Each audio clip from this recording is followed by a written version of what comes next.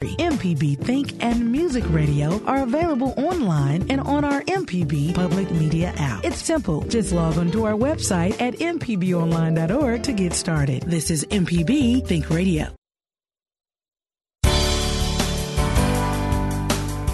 Good morning. It's 8:30 on Monday, April 1st. I'm Karen Brown, and this is Mississippi Edition on MPB Think Radio. On today's show, House and Senate leadership reflect on the legislative session just passed, plus more finger-pointing over a measure that provides another $2 million to a special needs scholarship program. And after Everyday Tech, the American Cancer Society and First Lady Deborah Bryant are touting a new home away from home for cancer patients. That's all coming up. This is Mississippi Edition on MPB Think Radio.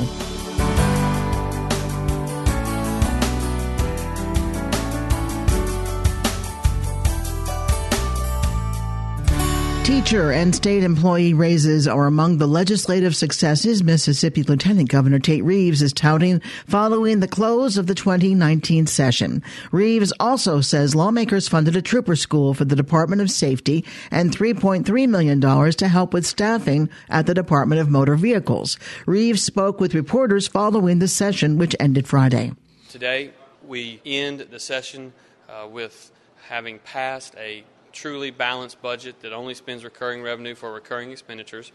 We also passed a truly balanced budget that is going to put additional money in our rainy day fund, which could get the number as high as $450 million in our rainy day fund. Just as a reminder, when I came in 2004, that number was at $13 million. And the thing that we as Mississippians know better than most is whether it's an economic disaster or a natural disaster, there are always going to be days that rain.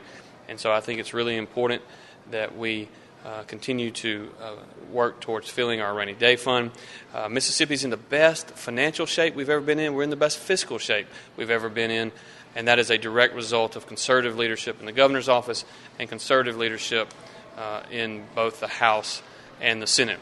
But even though we do have a very conservative budget with very conservative revenue estimates, we were able to fund many of our priorities. A $1,500 a year pay raise. What that means is many teachers across this state that were employed when I was running for lieutenant governor are now making almost $8,000 more than they were the year before I ran. And for those that are in an A district or a B district, or in an A school or a B school, or in a school that has improved a letter grade either from F to D or D to C or C to B, they're probably going to make and earn almost $10,000 more than they did just the year before I ran for lieutenant governor. In addition to that, we were able to fund other priorities in the budget process, including a new trooper school to put more highway patrolmen on the road, as well as investing an additional $15.2 million in child protection services that will help us better serve those most vulnerable young people that are in foster care. In addition to that, we were obviously able to pass a bill to continue to make Mississippi the safest place in America for an unborn child. Reeves drew criticism over $2 million in additional funding for the state's education scholarship accounts, also known as special needs vouchers. The money was added to the Department of Finance and Administration's funding bill. An effort to extend the ESA program past 2020 had already failed earlier in the session. Some House and Senate members accused the lieutenant governor of sneaking the funding into the bill. Lieutenant Governor Reeves. Well, it wasn't snuck into the bill. It was typed in the bill like every other project that was in the bill. It was a conversation between the conferees, a conversation between the Speaker's office and my office. And I want you to understand why that's such a priority to me. I sat in that office right over there about a month ago with a mom whose oldest son is a student with special needs, who has been able to take her oldest child and move them to a specialty school that has provided that kid an opportunity whereby the kid is now actually communicating with his mom.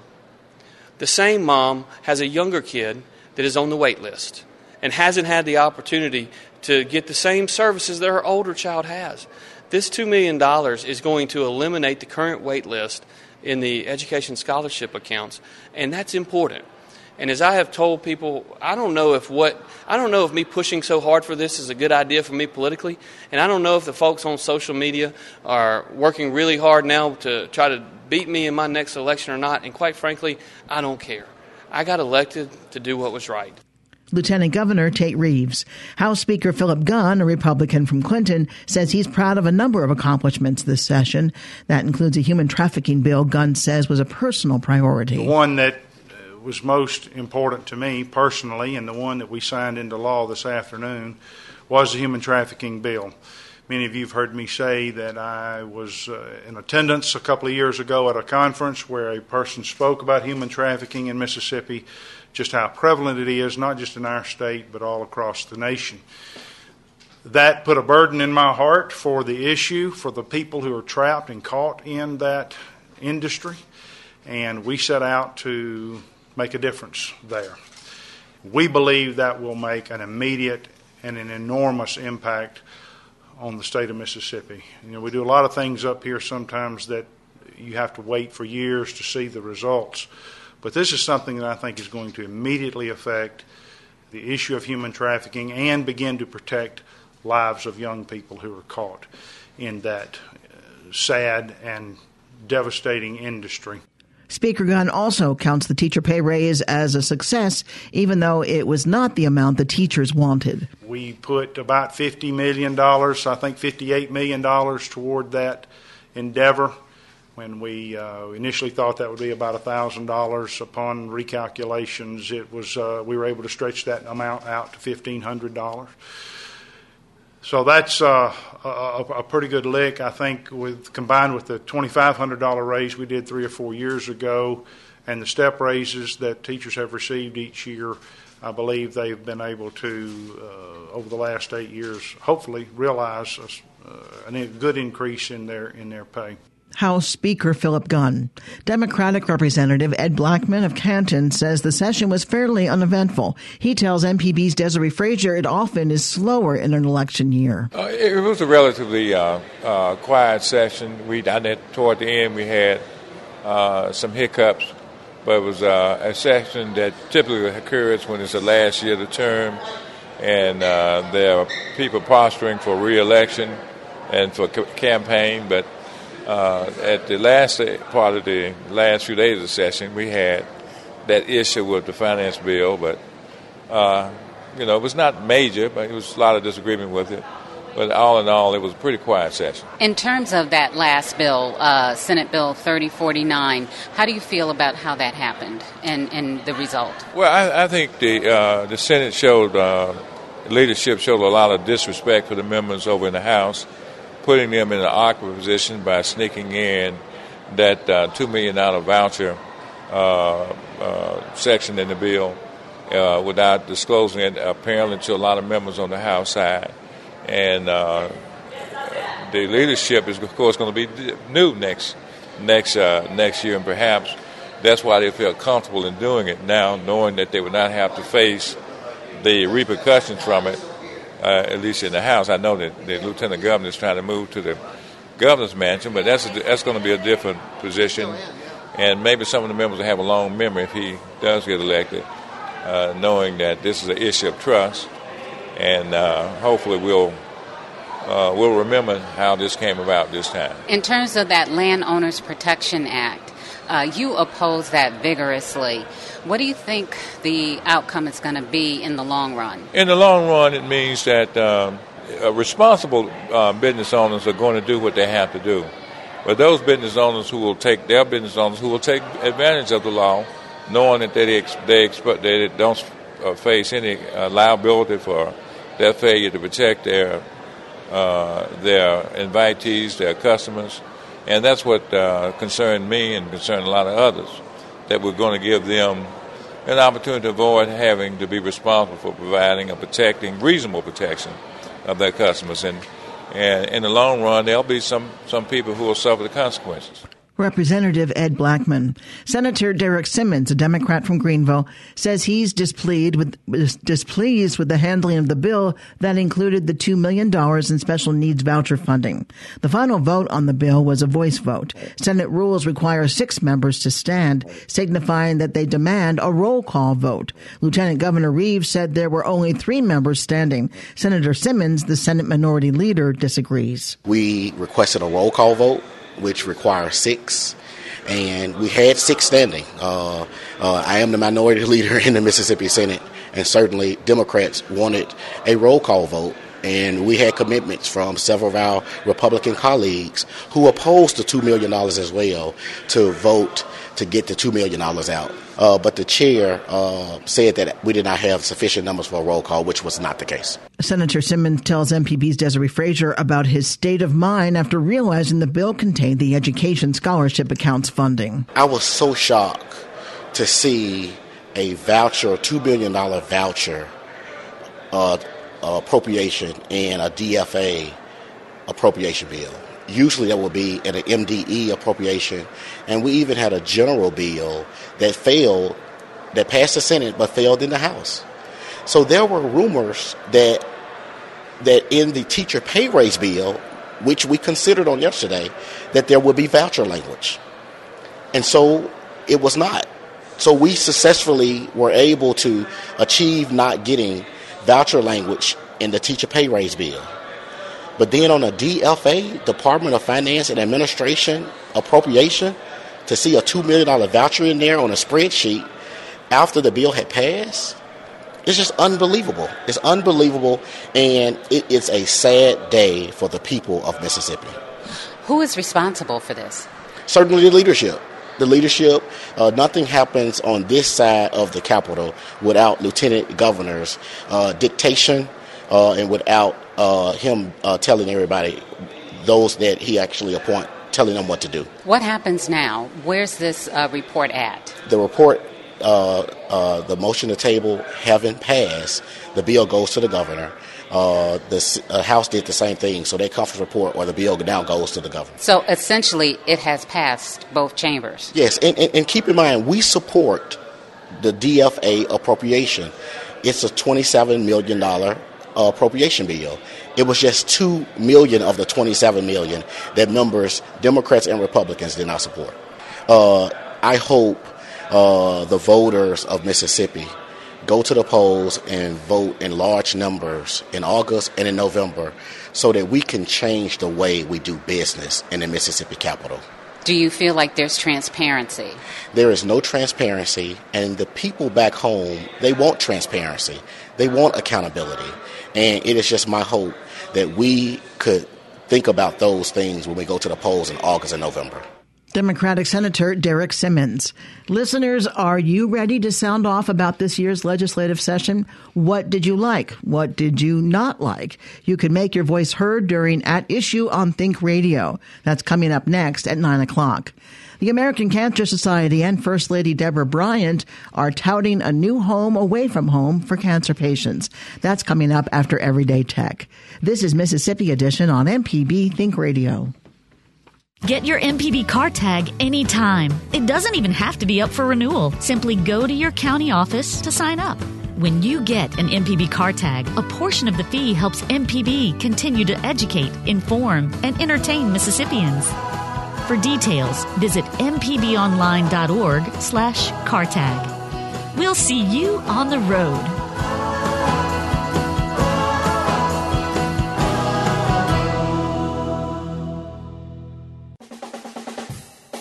This is Everyday Tech on Mississippi Edition.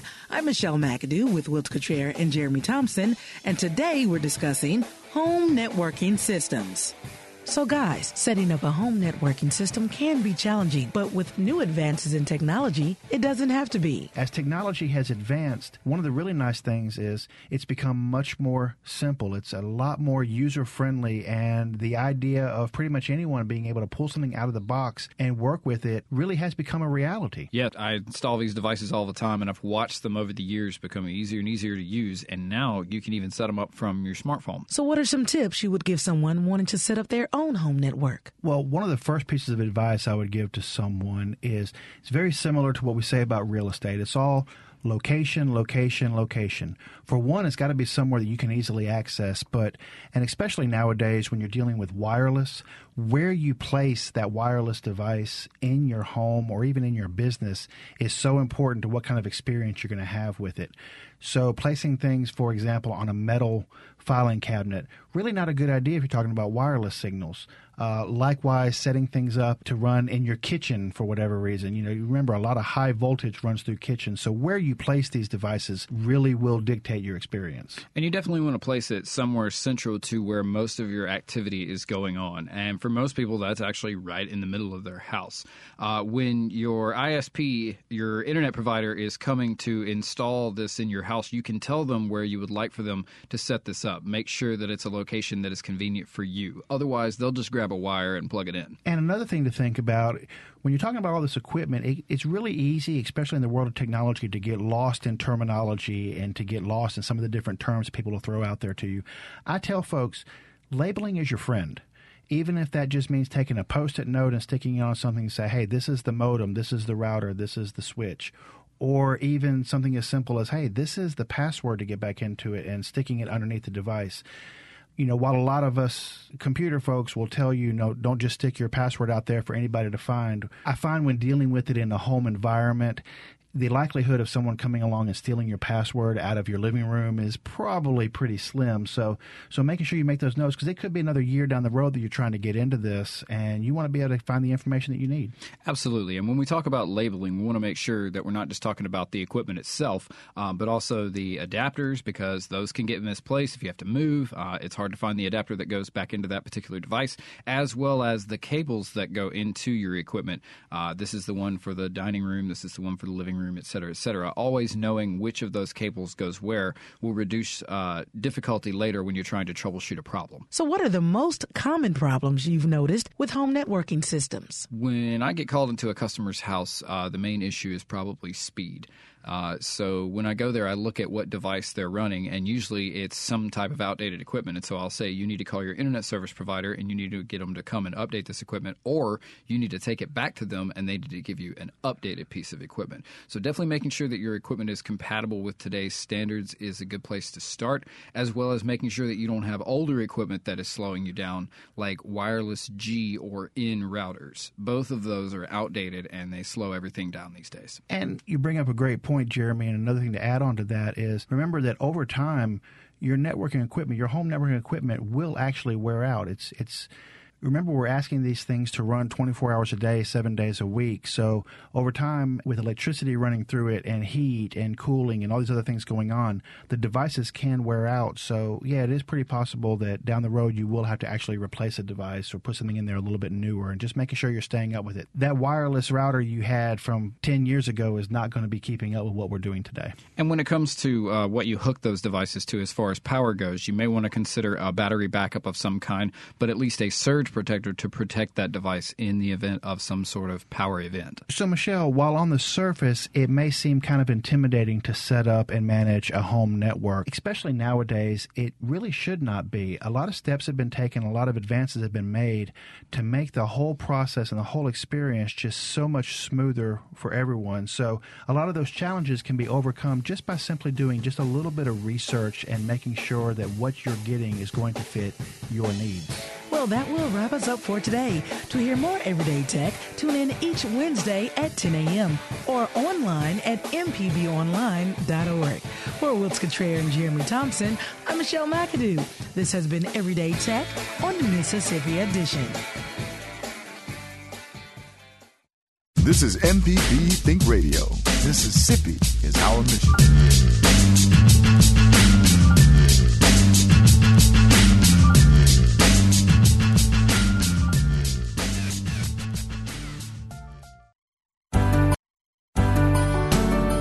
This This is Mississippi Edition on MPB Think Radio. I'm Karen Brown.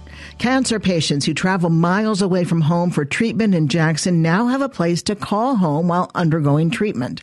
Established through the American Cancer Society, the Gertrude C. Ford Hope Lodge aims to give residents some peace of mind during treatments. Allison Tyler is with the American Cancer Society. She tells MPB's Jasmine Ellis more about Hope Lodge. There's no doubt why it was important. We have a lot of people that are traveling over 40 miles to receive their cancer treatment, and we need to increase the number of people when they're diagnosed that complete their treatment, because that's going to save more lives in the state of Mississippi. So truly it's about saving lives to us, and this will help people finish their treatment and ultimately save their life. And how does this lodge help cancer patients? Well, I think there's a number of reasons. Financially, it helps them because it is a free place to stay. It is no cost to the patient and their family. And then also, I think one of the biggest things that we hear from people that stay here is just the camaraderie with people that have been diagnosed with cancer and a caregiver support system for them as well. So it's a lot of fun. They share their experiences. It gives them hope. I think the Hope Lodge says it all is the American Cancer Society is about giving hope to cancer patients, and this place will do that. About how many people do you expect will be staying or will be able to stay in this lodge at one time? We have 32 rooms. Of course, sometimes we have to be changing rooms out when people are moving, but we hope to have around 25 to 30 always staying within the Hope Lodge at any given time. So we would like to have it, that would be what we consider full capacity. So we are hoping that we will have anywhere from 25 to 32 patients staying with us at all times. I heard earlier during the press conference that the American Cancer Society is helping people getting to their treatments. Will the lodge also be helping people getting to and from their treatments? Or are there treatments specifically at the lodge? No, their treatments are at all of the medical facilities. This lodge will serve all of our hospitals in the metro area. And we have a van and we have staff that will be driving, and volunteers will help us with that, driving to and from their treatment. So we will take them, drop them off at the door, let them get their treatment, and someone will be there to pick them up. So that's just another burden that we take off them of having to worry about the transportation. Just a big thank you to our ACS donors and volunteers. I mean, we are the American Cancer Society. We are here because of volunteers, so I just say a big appreciation. And anyone that wanted to volunteer with the American Cancer Society can call 1-800-227-2345 at any time, and we can definitely always use more volunteers. Allison Tyler of the American Cancer Society. Mississippi First Lady Deborah Bryant was on hand for the grand opening of the Hope Lodge. Mrs. Bryant is a healthcare professional who acts as an advocate for patients. She says a facility like the Lodge is going to provide a much-needed resource for patients and their families. Well, this is a celebration. This is a celebration because facilities like this mean so much to families of cancer patients. And, being personally affected in my own family, my father was diagnosed with colon cancer, my mother breast cancer twice. 96 years old, so she's a survivor, and that's incredible. I have a brother and sister that have been diagnosed in the last year. And this provides hope. And I understand, because I deal every day with families that have to come for children who are sick, because I'm a big advocate of the Batson. And for cancer patients, what this means to them to be able to come and be with their parents, their families during treatment. And it's like they said, this provides treatment to those that would otherwise not be able to get it because they don't have the transportation or the place to stay, nor the money to be able to do that. So this is hope. It's just hope. And what kind of impact do you think this Hope Lodge will have on Mississippians? Oh, I think it's just a positive impact for any state that has something like this, to where when their patients can have such a wonderful facility to come and fellowship together and provide support. It's just one more thing that Mississippi has that makes it more special. I mean, Mississippi's got a whole lot going for it, and this is just one more thing added. First Lady, is there anything else I have not asked you that you would like to add? You just have to, as far as donors, don't take them for granted, because without donors and people with grateful and giving hearts to provide to places like this, that just makes it so special for so many, and it's such a blessing, and they are truly angels here on earth. First Lady Bryant, thank you so much. God love you. Stay tuned to MPB Think Radio for a full slate of Mississippi-based programs all morning long. Coming up at 9 o'clock, it's At Issue on Think Radio. Then at 10, it's Now You're Talking with Marshall Ramsey. And at 11, stay tuned for Southern Remedy Healthy and Fit. Did you miss part of the show today? Find past episodes of this and other Think Radio programs online by visiting mpbonline.org. You can also download the MPB Public Media app from the Apple or Google Play stores, or you can subscribe to Mississippi Edition in your favorite podcasting app. I'm Karen Brown. Join us again tomorrow morning at 8:30 for the next Mississippi edition, only on MPB Think Radio.